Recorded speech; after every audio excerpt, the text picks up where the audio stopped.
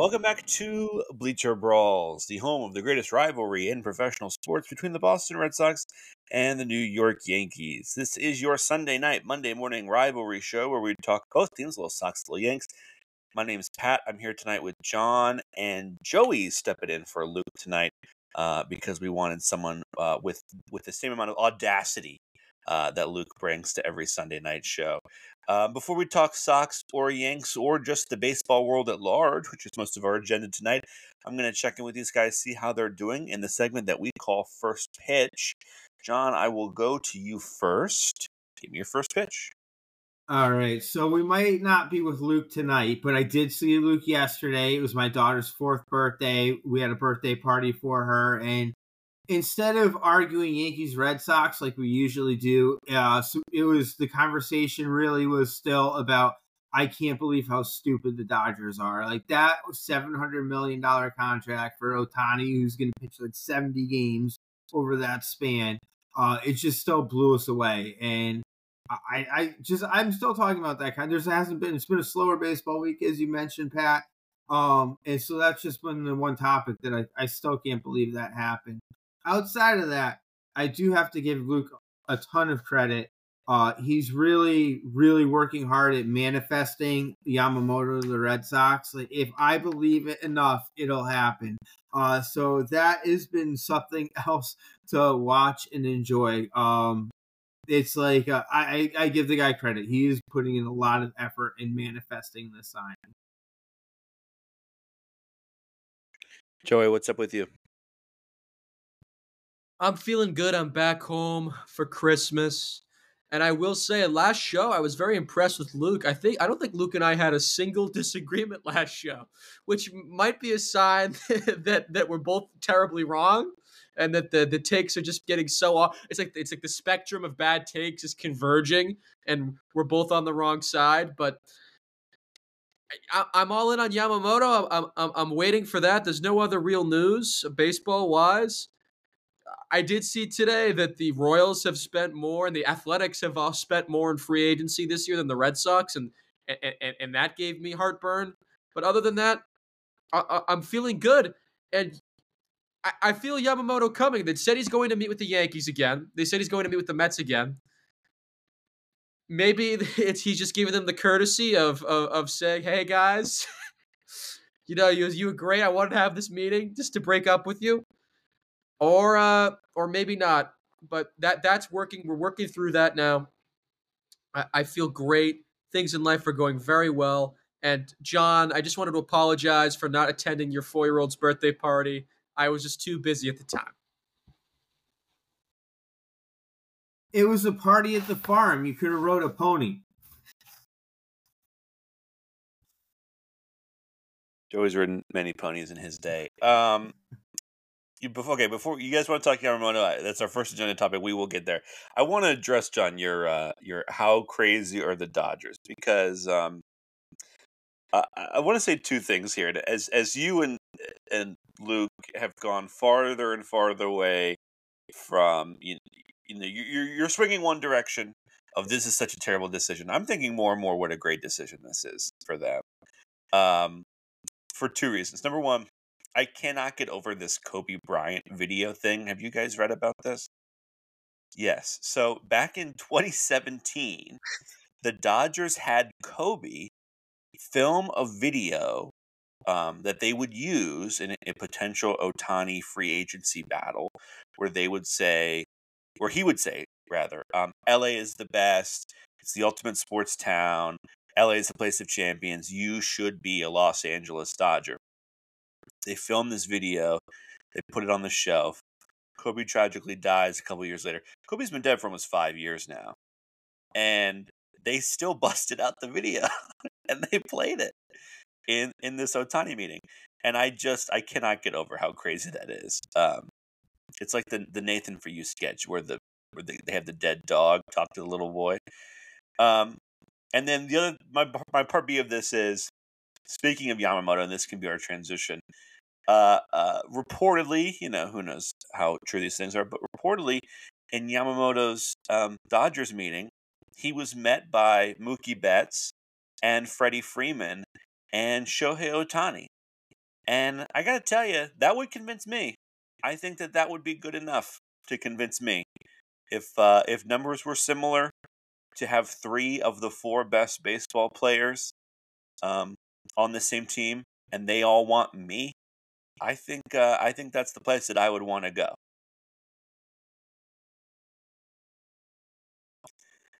Anyone want to jump in here? Yeah, I think the Otani video is hilarious. Also, I was wondering too. Does he understand English fluently? Because now I'm wondering if there was just like Kobe Bryant speaking and then just subtitles in Japanese at the bottom. So maybe they're editing what he's saying. Like Otani thinks he's reading something that he's not actually saying. I thought that was such a funny image in my head, like a dub. They dubbed Kobe in Japanese to make it palatable for Shohei. I do wonder though. I do wonder if he goes to LA, he sees all these guys. He's like, yeah, I want to be like the second most well known. Like I don't know if I'd want to share the limelight. Maybe that's just me. Maybe I don't think I'd want to be a star on a team of stars. I think I just want to be the star. I don't know how convincing that was. Also, I'm not sure. So was that for when the Dodgers tried to sign Otani originally when he was first coming to the MLB? Is that where that's from? No, I 2017. think that they banked it for this free agency, the way that I've understood it.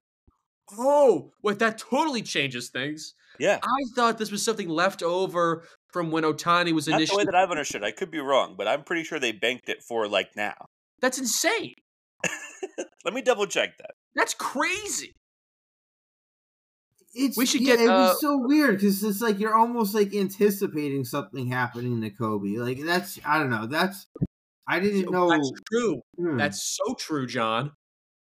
Kobe, come film this with us real quick. Just before you go on that helicopter ride. Just come film this for us. Very bizarre. Well, I'll say while Pat's looking that up, as far as Yamamoto coming in with Freddie Freeman and Mookie Betts and Shohei Ohtani, like I mean, even though I think even Yamamoto must realize, much like I do, that Ohtani's not going to be pitching that many games. That is still a pretty stacked lineup, so you're getting a lot of run support.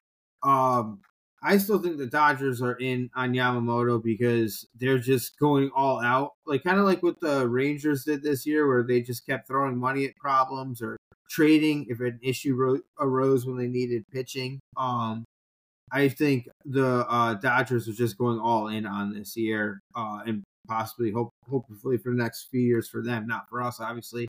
And yeah, I still see them in on Yamamoto, who I do think I think he's playing this out for the money, to be honest with you. I think the longer this drags out, the more and more of a bidding war it creates. And I think I'm wondering, just the cynic in me, is all this just him just trying to generate as much money for himself as possible? So what I have from Yahoo Sports is that video was likely filmed in advance of Otani's first MLB free agency in late 2017, but it's unclear why it wasn't used then. So I don't know. He'd never seen it. He saw it for the first time just now, and that is kind of weird. Well, can I say this? It didn't when that whole thing went down with Ohtani. He signed with the Angels pretty much immediately. So like the Dodgers might just never have gotten the chance to use it. 'Cause I remember he came in. He's like, I'm playing for the Angels, and he wasn't even open to meeting with other teams. This is arguably worse though, because then they have the video and Kobe tragically dies, and they're like, you know what? We're still going to use the video. Well, I think the Dodgers were like, hold on, let's wait till we can make this as tasteless as possible. It's not tasteless enough yet. We have to make it more tasteless. He said it worked. I mean, it worked on him. He said that was one of the highlights of the whole meeting, he says through his interpreter. I was really surprised to see it. It was a strong and touching message. The Dodgers have taken on a the few grave or tasteless routes. something. Is Ohtani an NBA fan? I really doubt it. I mean, I really doubt Ohtani was growing up watching the Lakers in Japan. And if anything, Ohtani would have obviously been a Celtics fan. Maybe we should get a video of, okay, who's a dead Celtic? Bill Russell died. Reggie Lewis. Otani, Or- do you remember watching Bill Russell in the 1956 NBA championship? Well, here's a video for you, Shohei. Here he is. Oh my god. Anyway, back to your point, John. Or no, this was Joey's. Joey, I know the show's all fun and games, but are you seriously saying that you would rather be the top guy on the San Francisco Giants than like maybe the third or fourth biggest star on the Dodgers, who are gonna now win a bunch? 100%. 100%. Okay, Like, just making sure. think about it. On the Dodgers, it's not Freeman's team. It's not Freeman's team. It's kind of like, I would say, is it Mookie's team? Whose team is that? It's Mookie's team, I think. Yeah, it's Mookie's team. It's not Freeman's team. It was Freeman's team in Atlanta, right? If I'm a star player like that, I want when someone thinks of the LA Dodgers to think of me, right? Just how like in Boston, no matter what, for 10 years, if you thought of a Red Sox player, it was David Ortiz. That was who you thought of, right? If I'm Otani, if I'm a marquee guy, if I want to have the aspiration to be one of the greatest of all time, I don't want to be like the like you think of Kevin Durant on the Warriors. Like, John, do you remember when Kevin Durant went to the Warriors? Durant was arguably the best player on that team, and he was like a total afterthought and will never be remembered as a Warrior. And he just showed up to ring chase, and that's how it looked. Absolutely. Like, even the same thing. Alex Rodriguez, like, before everyone knew he was on steroids, was arguably a better player than Derek Jeter, and he came to the Yankees, and it was still Derek Jeter's team. Yeah, he did just say arguably, Joey. You did not mishear that. He said arguably, you not objectively in every single metric possible. Derek Jeter has the second most hits for a right-hander in all of baseball history. There's only been one right-handed hitter. All the great right-handed hitters in baseball, only one has more hits than Derek Jeter. I mean, the guy was he was amazing. So, 2004, I mean, A-Rod might have had more home runs and more RBIs. What about a glove on the field? A-Rod was a better fielder than Jeter, too. No, Derek Jeter is I'm pretty sure the stat on him was that he never finished in the top 5 in errors for shortstops his entire career. So I know that was the whole thing on Alex Rodriguez, and maybe he was a better fielder, but I don't know. I was pretty negligible, to be honest. Where does Jeter beat A-Rod? Personality? But personality, hits, batting average. Have you seen Jeter on TV? Well, no. Okay, I've had this argument with Luke. When Derek Jeter comes and does Yankee games, he's a completely different Derek Jeter than when he's doing games for other teams that he doesn't care about. So for that sense, it makes me love him even more. So he's a bad broadcaster, is what you're saying. He'll come to not have a job as a national broadcaster. He should only be doing the Yes Network, because when he comes on the Yes Network or when he's doing Yankee games nationally, he's a completely different person than when he's just watching two teams that he could not care less about. And that makes me like him even more, because I only care about the Yankees and Derek Jeter only cares about I will say this. So it's something else he has in common with me. And Pat, tell me if you agree with this as a Red Sox fan. A-Rod, when he started doing TV, really made me like him a lot more than I did before. I really hated him, like, personally. I was also a little kid and 13 years old, but I really grew up hating A-Rod in every aspect of his personality. But I think over the last few years, he's made himself a lot more palatable on TV, and like I can enjoy him. It's not the same for me with Jeter. He seems totally. When he's out there with Ortiz, he's just being outclassed on TV. It's like embarrassing. He's like an awkward kid, and Ortiz is trying to play around with him, and Jeter takes himself so seriously. It's like ridiculous. And in the end, I mean, didn't A-Rod marry Madonna too? Right? Did he marry Madonna? Or did they date Madonna? He dated Madonna. So he almost married J-Lo, but then he screwed that up. Kind of beat Jeter there too. So it's just really. I'm not seeing where Jeter's winning here. Jeter, I would take Jeter's conquest over A-Rod's any day. Jeter had Mariah Carey. Mariah Carey is my girl, Joey. Jeter had Mariah Carey back in the mid '90s. Oh, that's your girl, Mariah. I forgot you were a big Mariah Carey fan.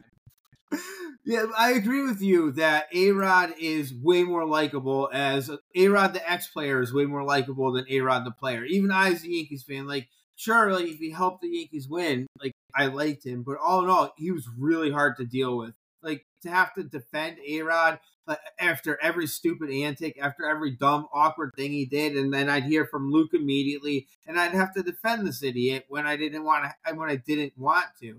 And now, as an ex-player, he's just such a likable guy, and his personality is finally his real personality is finally come out. So I fully agree with you there.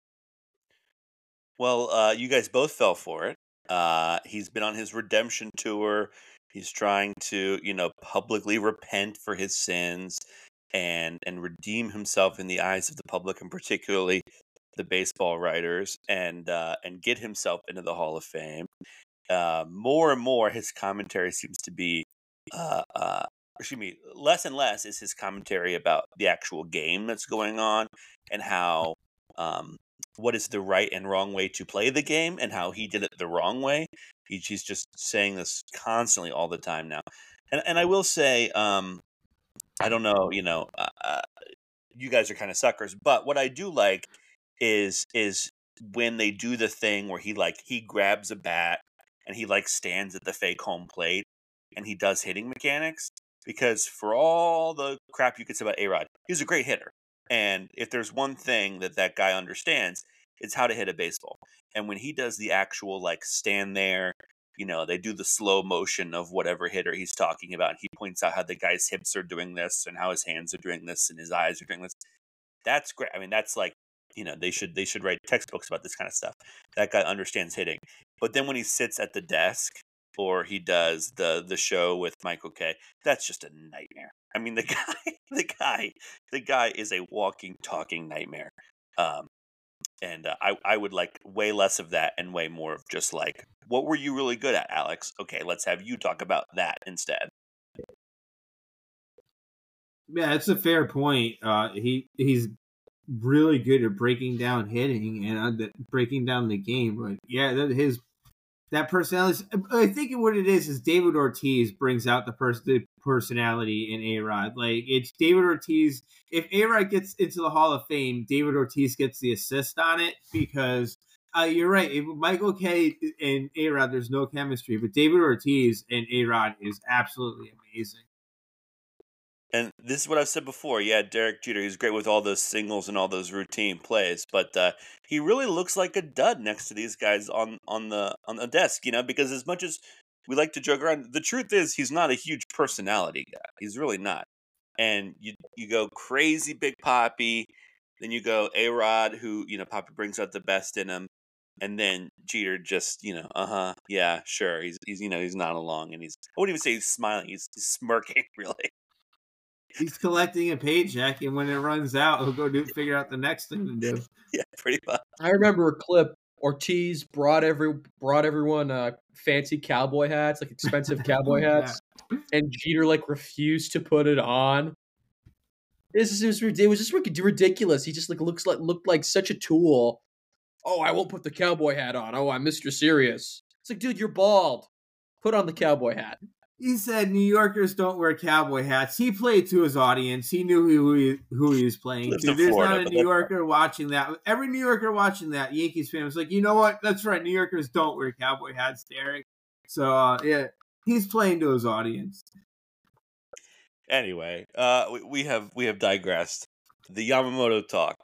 One of the things that we wanted to talk about, excuse me, there's kind of been a lack of news. We've got, he met with the Yankees, he's met with the Mets, he's met with the Dodgers. This number got thrown around, this number got thrown around. But there hasn't really been too much that's been concrete. And there is a deadline looming. I want to check myself because I don't want to get it wrong. I want to say it's January 5th Yes, I got it right, is the Yamamoto deadline. And so, that's coming soon. That is 2.5 weeks from now. John, you think it's just him. The longer he waits, the more phone calls he's going to get that have higher and higher prices. Yeah, absolutely. That's just, I can get a little cynical on these things because the thought is either he's conflicted and he's trying to decide between, Team A and Team B, or it's maybe he likes the attention and he's just going to drag this out and he's Googling his name every 5 minutes to see what comes up next. Or like I'm sure he's got a great agent. If they take this up to the last minute, he's going to get paid. And isn't that, no, because actually it's a different posting system with Daisuke. That's a completely different situation. But yeah, I think if he just drags it out and drags it out and drags it out, some team is just going to keep ponying up more and more money. And there's a lot of desperate teams. The Red Sox and the Giants are both desperate. Reportedly, both of those teams have already gotten their offers in the $300 million range. The Mets can obviously get there. The Mets could go to 400 if they want. I think the Yankees have a number, and they're not going to pass it. That's why I kind of still don't think he's going to the Yankees. And we'll see. The Dodgers are spending like drunken sailors, and it kind of depends if does he want to play with Ohtani or not. Rumors true. So I just, that is me though. I just think he's going to take this up to the last minute just to try to get as much money as he possibly can. And it benefits his team back in Japan because the bigger the contract, the bigger cut they get. And so I think that's always a possibility too. Like, hey, it's not even just a greedy thing for him. It's just like, yeah, I'm going to try to get money from my team to show a little bit of loyalty because I'm leaving. So I think it's all about the money with him. Joey, you said at the top of the show that you're holding out hope, and on the midweek show earlier this week, you said, I know this is a homer take, but I really believe it. I think he's going to be on the Boston Red Sox. Of news of him meeting with the Mets and meeting with the Yankees, has this swayed your opinion at all? No, because I don't know how accurate any of these reports are, and I imagine if he's meeting with two teams, he'll probably still meet with the Red Sox. Again, me and Luke had this whole cope session over this. We were just feeding into each other. By the end, I felt like I was guaranteed Yamamoto. By the end of that show, I felt like I was owed Yamamoto. And here's the way I see it, man. I think the Dodgers are out. I think we know that now. As I said a few days ago, people told me I was wrong. They're out. The Giants have this weird bugaboo. It seems like they pivoted to that Korean player. It doesn't seem like the Giants are in it for Yamamoto anymore either. The Yankees, they don't have the contract flexibility like we've talked about earlier with John. And also, Yamamoto is going to be the second best pitcher on that team. You think Yamamoto, if the money is close, do you think he wants to be the number 2 starter on a baseball team? I doubt it. So then it becomes between Boston and the Mets. And I think those are the two top contenders for me, are Boston and the Mets. The Mets, to me, it seems like Steve Cohen's going pretty hard at this point, so I don't know if minds have been changed. It did not feel like at the end of last season and going into this season that the Mets were going to be big spenders in the offseason. I don't remember the exact quote, but I think it's something like they're going to take a step back or reassess. That's what I thought we were going to get from the Mets, a bit of a reassessment, taking stock of everything that's happened and getting things in order again. And also remember, now Steve Cohen does have limitless money. We all talk about that. But practically speaking, I know Pat only has $1 billion, because he's been around so long that the interest is accrued. He's a billionaire. But as Pat will tell you, $1 billion is basically as limitless as $3 billion, which is also basically as limitless as $5 billion. So John Henry has $6 billion to his name personally, and that's not regarding whatever revenue's coming in. Most of these owners could spend anything they want to, right? It's that they choose not to. And with Cohen, is he really? Because, think about how over they are already in the luxury tax. They're in that third threshold, as was talked about last year. So a Yamamoto deal, and you're going to have to remind me of the new CBA rules with luxury tax, because I don't remember exactly how it works. Now, it used to work that after a certain point, for every dollar you spent, you had to pay $1.50 or $2 to the league to give for a collective sharing. I don't know what it is now exactly. But if the Mets sign Yamamoto to $300 million, well, not only the fee's going to be ridiculous, you have the fee going into Japan, but you also have the luxury tax penalties. It's going to be probably a $400 or $500 million contract. because of the way that deal's structured and because of how over the luxury tax the Mets are. The Mets are in that third tier, that third threshold, hitting tremendous penalties. Steve Cohen might not feel like spending $500 million on a puttering franchise right now. He might have lost his interest in just sending out rockets to try and bring them the Mets to the moon. Now, it's looking like that's wrong. It's looking like they're heavily interested. But you do have to remember, the Red Sox, I think, are by far in the best financial situation to pick up Yamamoto. Financially, it makes the most sense for the Red Sox, and they have the most flexibility because the Mets are going to have to pay tremendous penalties. The Yankees are already paying tons of contracts and already have a number one starter, so they have the least need. The Dodgers, I think, are out of it completely at this point, and the Giants can't seem to get anyone to come there. So when I think of the issue, it seems like the Red Sox are the ones with all of the leeway, the one with all of the leverage to move in a bidding war. Is it fair though to say that the Mets are that this sort of Steve Cohen experiment with the Mets have failed? I mean, if I'm correct, it's only been 2 years, and 1 year they had a very good season, and then just lost to the playoffs, which it is what it is. Obviously, an earlier exit than anticipated, but it is kind of the sport to a certain degree.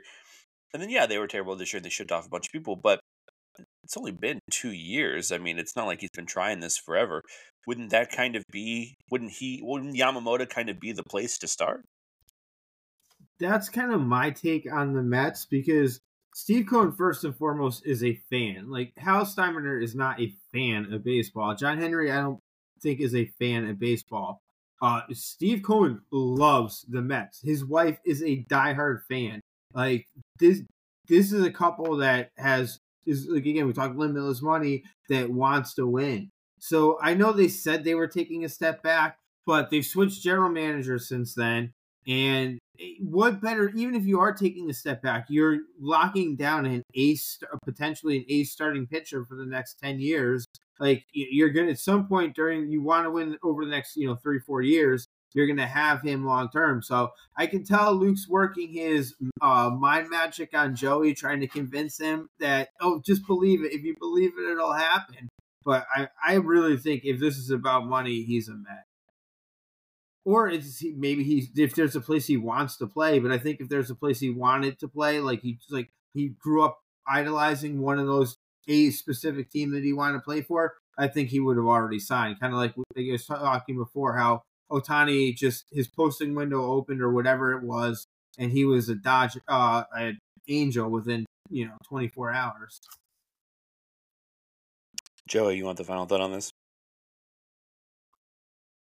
Did Ohtani dream of being an Angel? Is that really true? I have no. I don't know. He's party of one on that, but I know I get what you're saying. It just it would be ironic. It would be ironic if the two teams, the Mets and the Red Sox, the Mets said that they were taking a step back this season, and they signed Yamamoto to a $300 million contract, and the Red Sox said they were going full throttle and didn't. I mean, that would be the irony of all ironies. It would perfectly encapsulate the muck the Red Sox have been through in the last 5 years. I think Cohen did give it the old college. I mean, I think he really did try to spend his way into a World Series, and he's realizing that didn't work very well. And remember, Cohen might be willing to spend $300 million on a player, but when it comes to the luxury tax penalties, Yamamoto might come out to $100 million more than that. Right? That he might not be willing to cross that line. These guys have an ego. They're like, what player is worth $500 million to these guys? Do the Mets think that Yamamoto is going to contribute long term? I think that's why they're looking at him. But again, I don't think they have that same leeway that the Red Sox do. I just don't. So, John, the general consensus seems to be that a lot of starting pitchers have not found their homes yet because they're waiting on Yamamoto to kind of set the market. Because obviously Shohei could not do that. I mean, his numbers astronomical for many different reasons. And they're looking at, okay, what is a top tier starter going to be? and then they want to judge their offers based on that. So the Yankees, what you think are, and what Joy seems to think are that the Yankees are out on Yamamoto.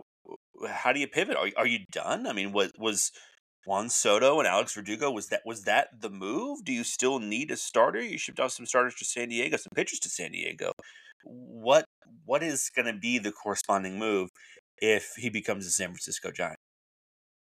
So I think the Yankees they're going to have to make a move with pitching. Like you said, they just shipped off so much pitching depth that they have to figure out something. I think they're going to kick the tires on Snell. Maybe that'll happen. Maybe it won't. I think kind of knowing Brian Cashman's track record, he's going to try to find that, like undervalued starting pitcher, and he's going to try to make a trade for someone that's going to come to New York. He'll trade for someone from like the Pirates that's never played an important game in his career, and they'll come to Yankee Stadium and get rocked.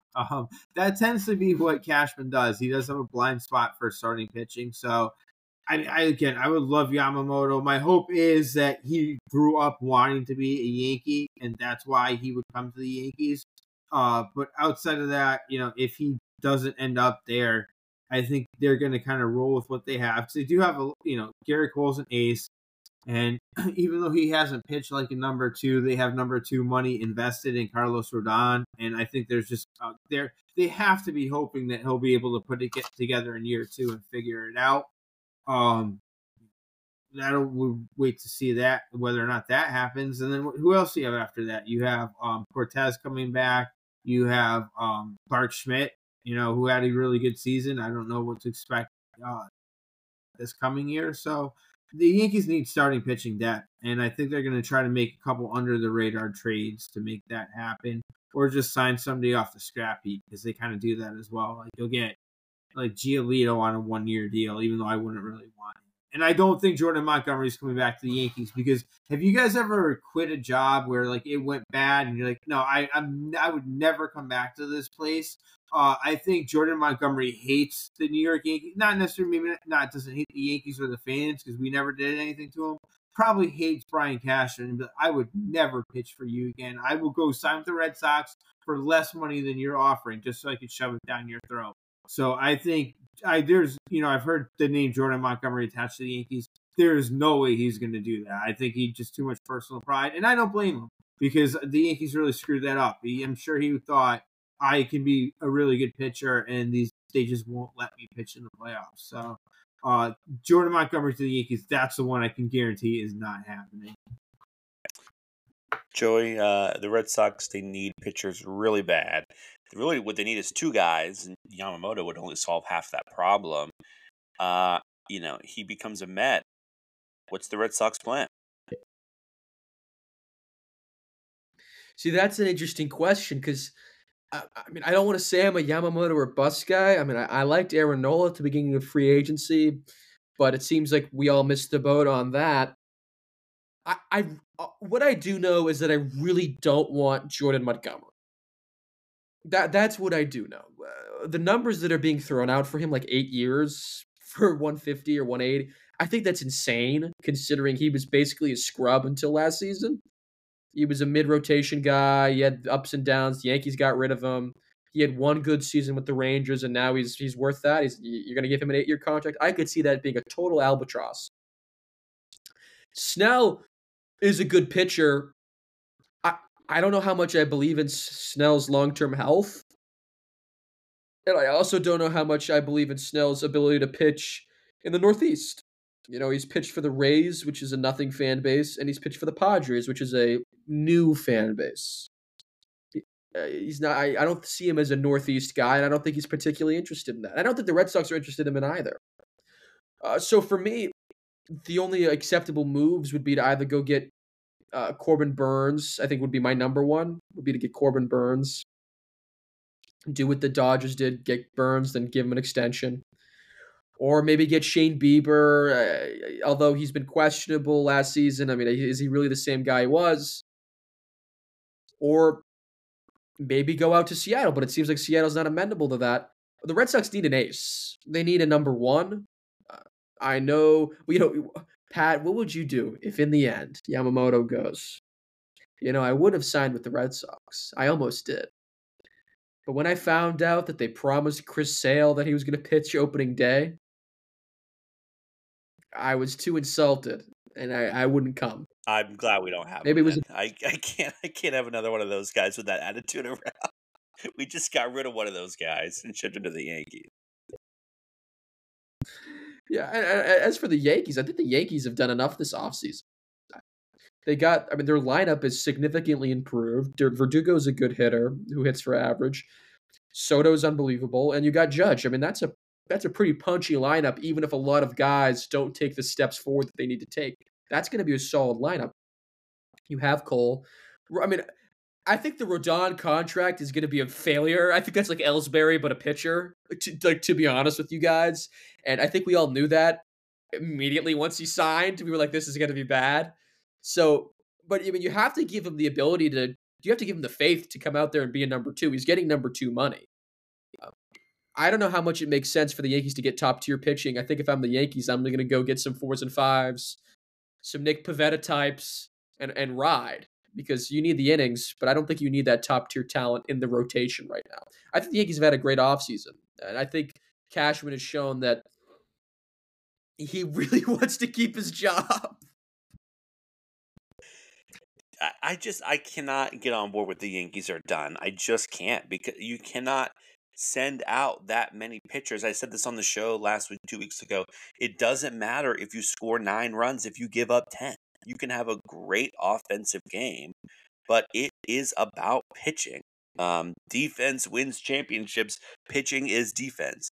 And you cannot send that many guys off and not have some sort of corresponding move. Like scoring more runs is not going to be a problem. You already have Aaron Judge in your lineup. You're scoring a decent amount of runs. It was the fact that they had a terrible lineup, Pat. well, that is Pat, they had the worst lineup in the AL East. I mean, maybe one of the worst in the AL. It was horrible. true. It was it was Team Is Judge. one guy going to change that? I know that one guy's Juan Soto, and I get it. Okay, I do. They got 2 guys. Verdugo's an above average hitter. Okay. Yeah, and they got 2 contact left-handed hitters, which is what they needed. I do think. I don't think I agree. Like they had a horrible lineup last year. Like I'm not arguing that, and it's going to take a lot to get fixed. And you're going to need guys to step up. You need Torres to step up. You need Stanton for when he plays. I know it's in his game to get injured, but when he does play, you're going to need better than 162 or whatever he hit this year. So I think they're improved, but I agree with Pat. I don't think they're done because you can't ship off that much pitching and then I don't think have some kind of. I don't think they're getting any more top tier guys. I don't see it. It wouldn't make sense. Think of the contracts they already have committed in starting pitching, and then extrapolate that to all the contracts they already have committed in general. It doesn't make sense for them to sign a Blake Snell, a Jordan Montgomery. It doesn't make sense to me. I could see the Yankees pulling a bunch of 4s and 5s, maybe a Woodruff. That feels like a good move for someone that, if Rodon doesn't work out and they know that by next year, you move Woodruff into a spot. I don't see them signing a $100 million plus contract for a pitcher. It just doesn't make sense to me. If I have anything, the Yankees are going to get more bats, in my view. If anything, they're going to get more bats. But there's a dearth of them on the market. But that would be my guess. I hear what you guys are saying. I really do. I think that to this Yamamoto or bust point, I think that that's kind of where the Yankees are, maybe should be, because this guy's going to sign a 10+ year deal. I mean, he might literally never hit free agency again. With people talking 13, 14 years. If you want him, you gotta get him now. I mean, there's just no other choice. So maybe, this is the offseason where we got Juan Soto and we lifted up our offense, and I'm not trying to downplay that. I'm really not, but I just feel like Alex Verdugo is not gonna be the difference maker there, and I feel like to a certain extent Clark Schmidt could have been. And do you go in all on Yamamoto now because it might be the only time you can ever get this guy? And then if that doesn't work, then maybe you go to the 3s and the 4s and the 5s. Maybe there's absolutely no conversation with Blake Snell or Jordan Montgomery or anything like that. It is just Can we get the very best guy at the only time that we can get him? And if not, we'll just, go with the normal plan. Maybe that's what it is. But they cannot be, essentially frozen from this point on. Guys, I want to bring up an interesting point. I saw on Twitter either today or yesterday a certain guy that Pat and I are familiar with posted Dice K's resume from before he was signed, and is like Yamamoto's basically just like Dice K, and look how that worked out. And by the way, it's not really fair to say Dice K didn't. I mean, Dice K, obviously the deal did not go great, but we did win a World Series with them. So I mean, can you really hate that deal that much? Obviously, he was a major disappointment. He had 2 good seasons with the Red Sox, basically. Then he was terrible. And it showed Dice K's stats, and what it really showed to me is how much different Yamamoto is, how otherworldly he is. Because Dice K had like 1 Japanese Cy Young equivalent, no MVPs, and a couple All Stars. He was a solid resume for a starting pitcher. And then you got Yamamoto, who's like 3 straight MVPs, 3 straight Triple Crowns, 3 straight Pitcher of the Year awards.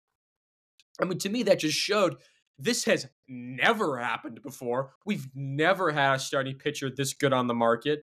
And if that guy was out there instead of Dice K, he would have gotten more money, right? But I love the comparison, because I think Dice K is like a Blake Snell equivalent. He has 1 Cy Young. He's been good. He's been kind of around. And then you have Yamamoto, who's like Pedro in Japan. He's like Pedro in Japan. He's like Randy Johnson of Japan. It's totally different. I agree. John, you want the final word on this? Yeah, that's the one thing, though, that still kind of worries me about Yamamoto is the amount of innings that's on his arm. So if whoever signs him, signs him for a 10-year deal, kind of like you said with Dice Case, it's going to be a deal where he's good for 2 years and then he's not good after that, and the rest of the deal is just kind of a bust.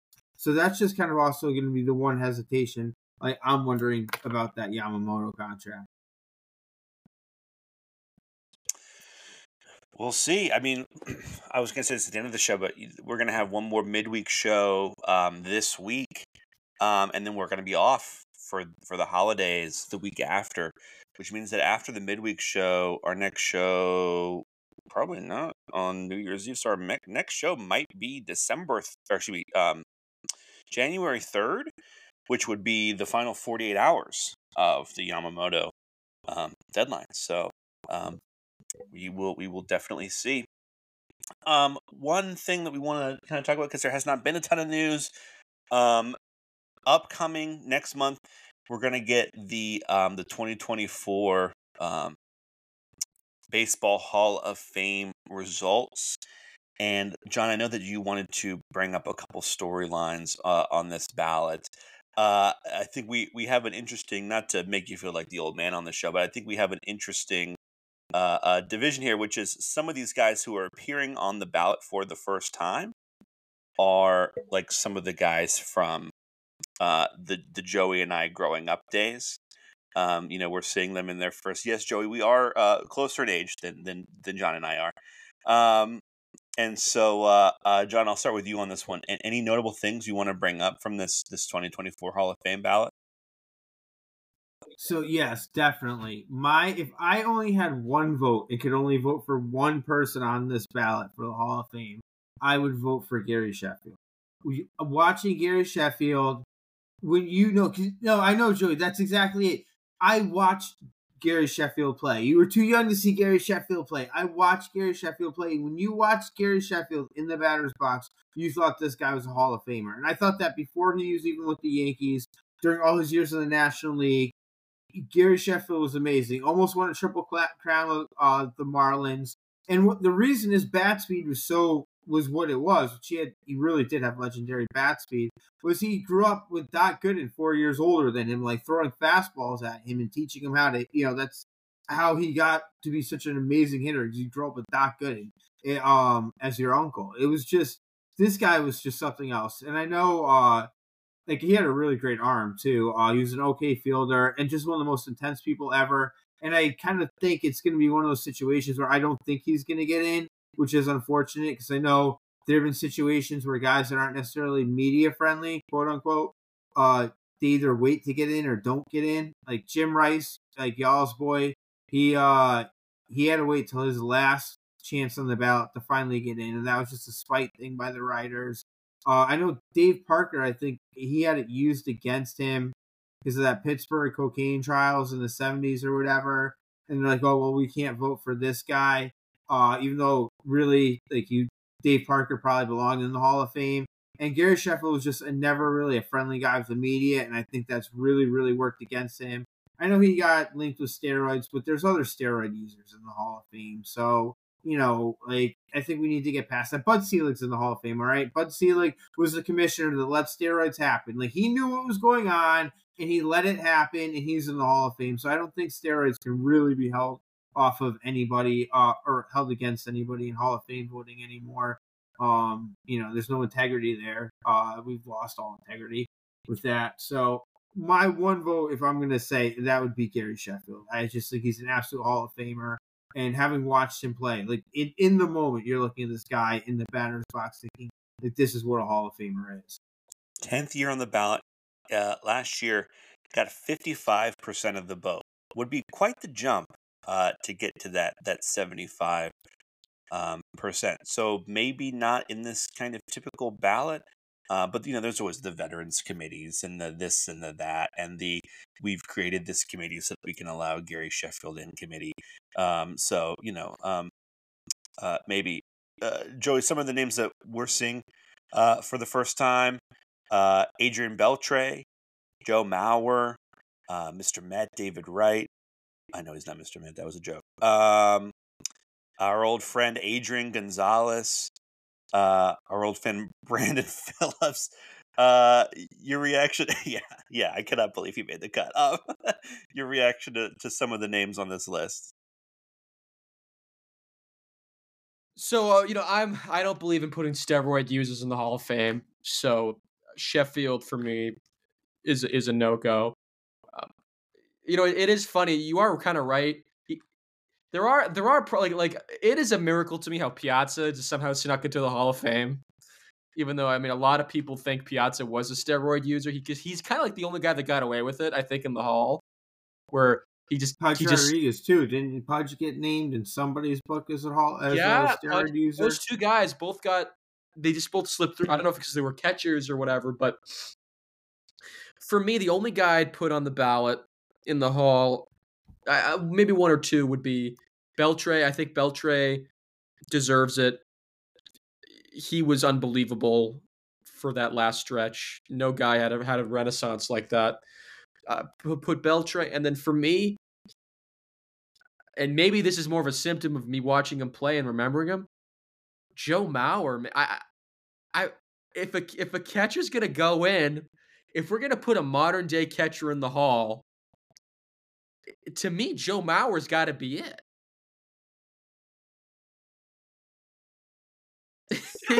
Pat wants to die right now. Joey, you don't remember this, but I do.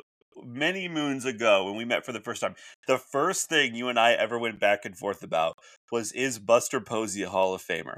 And you were like a strong, adamant, hell no, it is the Hall of Fame, not the Hall of Very Good. And now you're like, you know what? Let's do the less accomplished and maybe a better hitter, but overall maybe not as good Joe Mauer. I said maybe Mauer. But he's the only other person on that ballot that I'd really consider. And Mauer, Posey shouldn't be in the Hall. Also, Posey played first base. Posey didn't play catcher for the last 5 seasons. He was playing first base all the time. And he wasn't as good of a hitter. Okay? Mauer was dominant at his time. Mauer was dominant. Okay? And he played a lot of catcher. He played a lot of catcher, that guy. And I'm not saying I'd put him in, but the guy has over 2,000 career hits. He's a 306 career average. He is an MVP. He has a bunch of gold gloves. He played for one team his whole career. He played a lot of catcher. To me, I like it. I dig that. That to me is pretty close for a catcher. Posey, retired with less seasons under his belt. He didn't play enough catcher. That's my opinion. Okay? He had retired at like 33. He was playing first base. He could have been DHing. Posey could be DHing right now, and we'd be making arguments for him, and maybe he'd have a more legit thing going on there. But Posey retired too early because he's, I guess he didn't want to be an MVP. I guess he didn't want to be a Hall of Famer. And he played too much first base. So, I mean, so Mauer played, just to do this to you, Mauer played 15 seasons. Posey played 12. Okay? And it's not really 12, it's more like 11. And it's not really more like 11 because it's more like really 10. Because this one of those seasons is 45 games and the other's 7. So he really played 10. So he really played 10 How many World Series seasons. did he win in those 10 seasons? And I think that's fantastic, and I think that's the main argument for putting him in there. Well, there's also the argument for the Rookie of the Year, the MVP as well. There is that. I'm a Buster Posey fan, so that's a Bill James, you guys. That's a Bill James, you guys. He has over 10 less career WAR than Joe Mauer. Okay, I think they're both Hall of Famers for the record. He played less seasons than Mauer, and he also played too much first base. That's my opinion. If he had played 3 or 4 more seasons, then I think, yes, he would have built up some of those counting stats. But that's just where I'm at with him. Joe Mauer has over 600 more hits than him. Posey has 1,500 career hits. Mauer has 2,100. That's a huge difference to me. Okay? That's a huge difference. He's very good. Posey is very good. Not a Hall of Famer. Right, sure. Not a Hall of Famer. All right, you're a sick guy, Pat, for even bringing that up. What, you think I was going to concede my point? Just you think I was going to concede? The comparison is very even, and so to say one guy absolutely not, I cannot get on board with that. But that's fine. I didn't say absolutely. You didn't say never said absolutely. The fact that you're even considering it, I think, was enough of a crime here. He played 5 more seasons than Posey.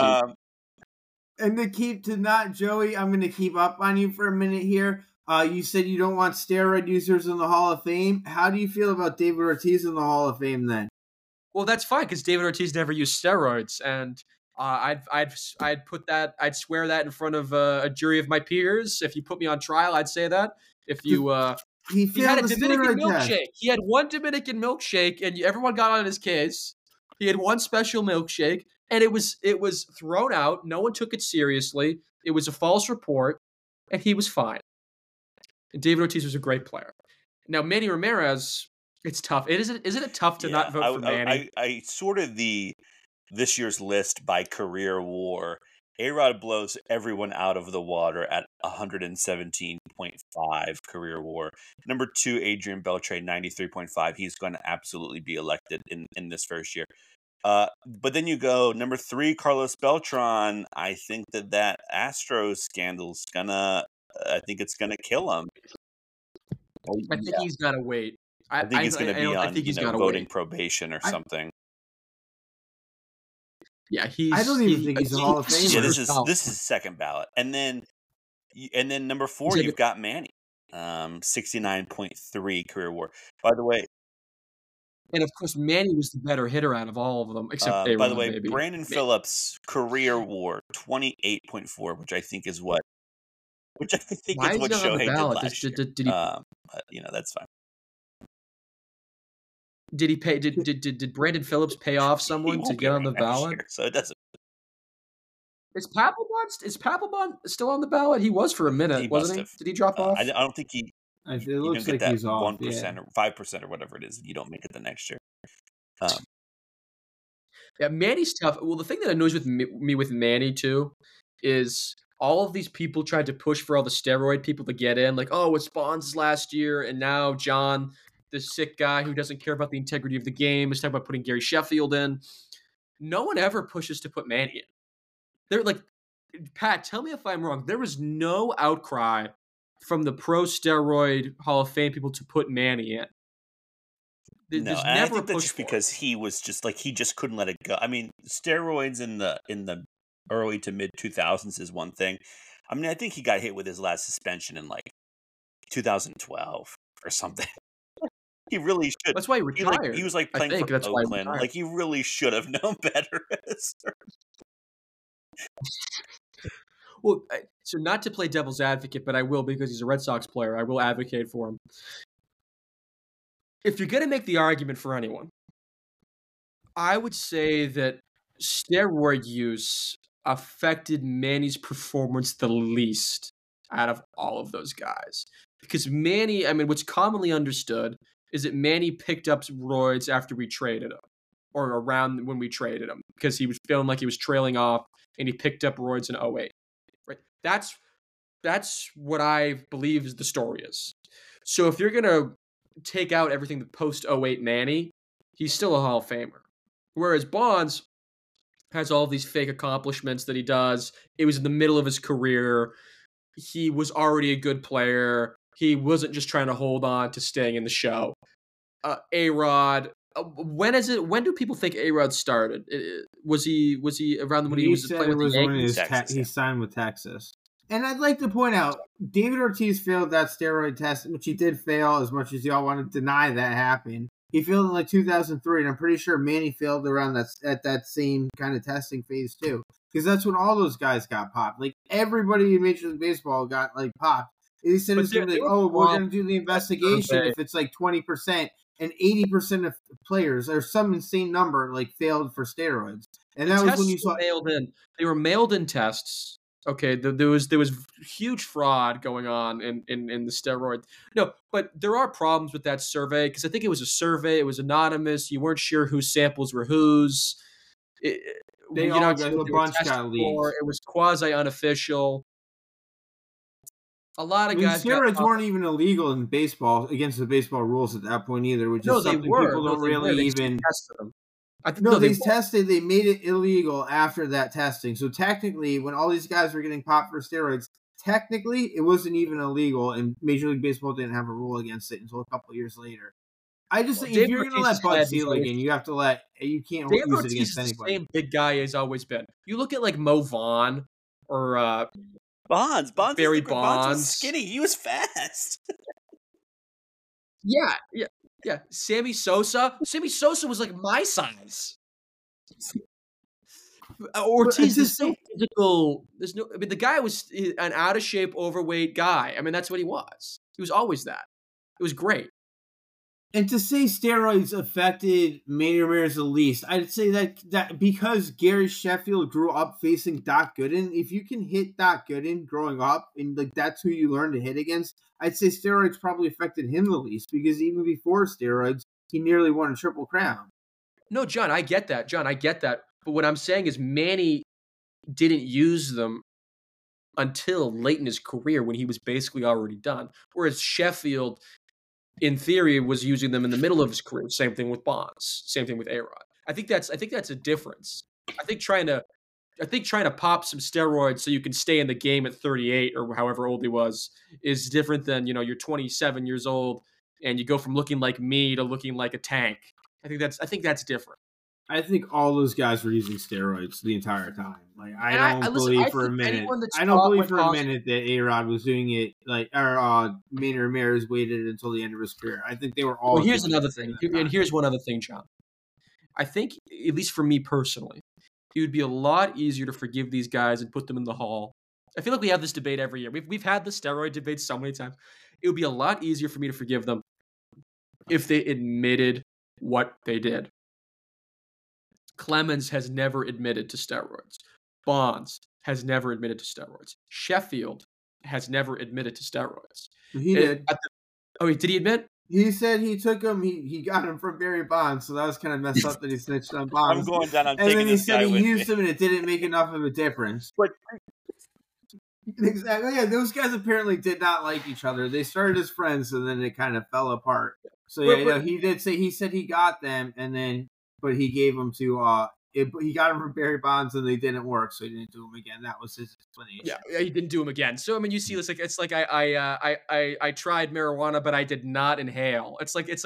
Or I got a Dominican milkshake, and I swear it was the only time I did steroids. Yeah, but I think if those guys apologized, said that they were wrong, and admitted what they did, I think that there'd be a lot more leeway for them.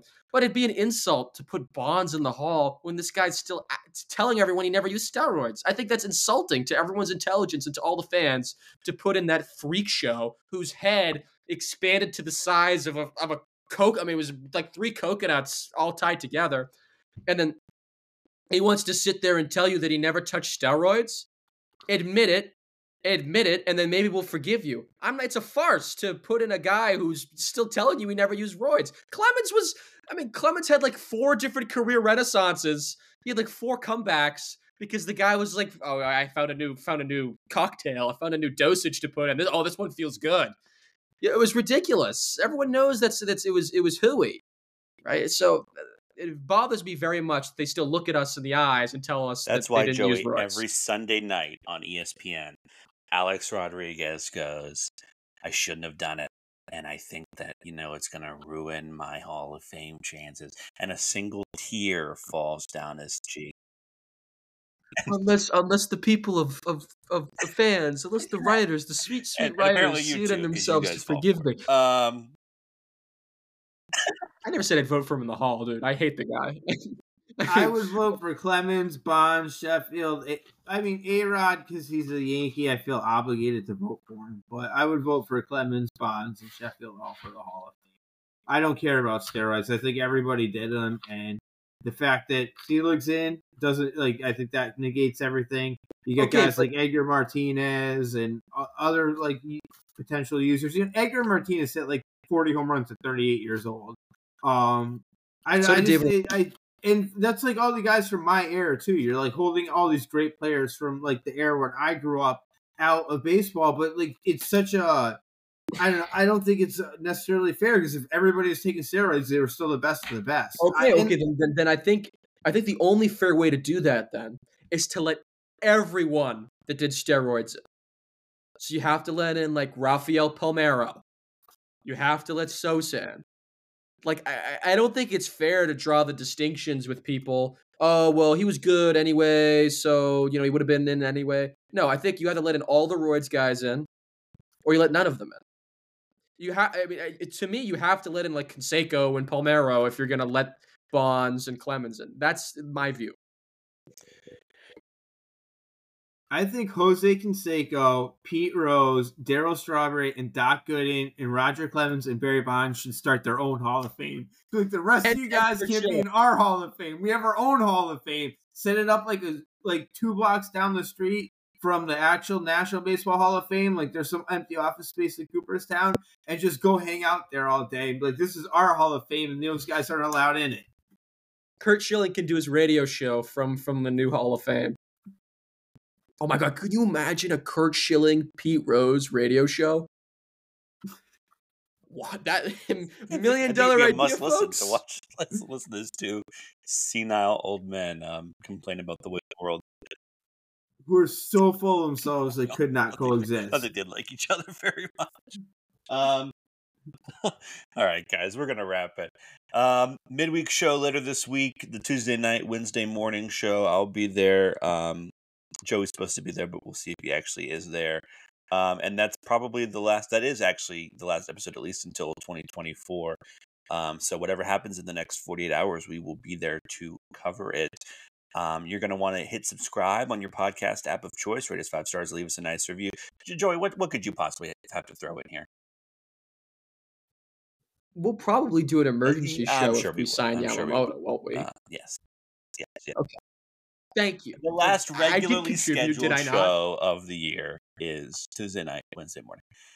Rate us 5 stars, leave us a nice review, all that stuff. Go find us on all the places that you find us. YouTube, TikTok, Twitter. That's our main social media hub. You can find all of our Twitters in the description of this episode. Our website, bleacherbrawls.com, which we normally plug throughout the episode and somehow have managed to not do for an hour and 4 minutes, which is, I think, kind of impressive, probably because Luke isn't here. There you can find more Red Sox, Yankees, and between the lines stuff. Lots of great stuff going on over there. Caroline wrote a piece on Friday about how each NFL quarterback would respond if I cried in front of them. It's very funny, and the way that I said it just now doesn't not make it seem nearly as funny as it is. You need to go check it out. I think that's all I got. I'm going to sign off for these guys. So for John and Joey, my name is Pat. Thank you guys for being here. Thank you guys for hanging with us through all of 2023 so far. We got one more for you. We'll see you in a couple days. All right, folks, that's the latest episode of Bleacher Brawls. Thanks for tuning in, for rating us 5 stars, and leaving us a nice review. And don't forget to check us out on bleacherbrawls.com, on YouTube, and on Twitter.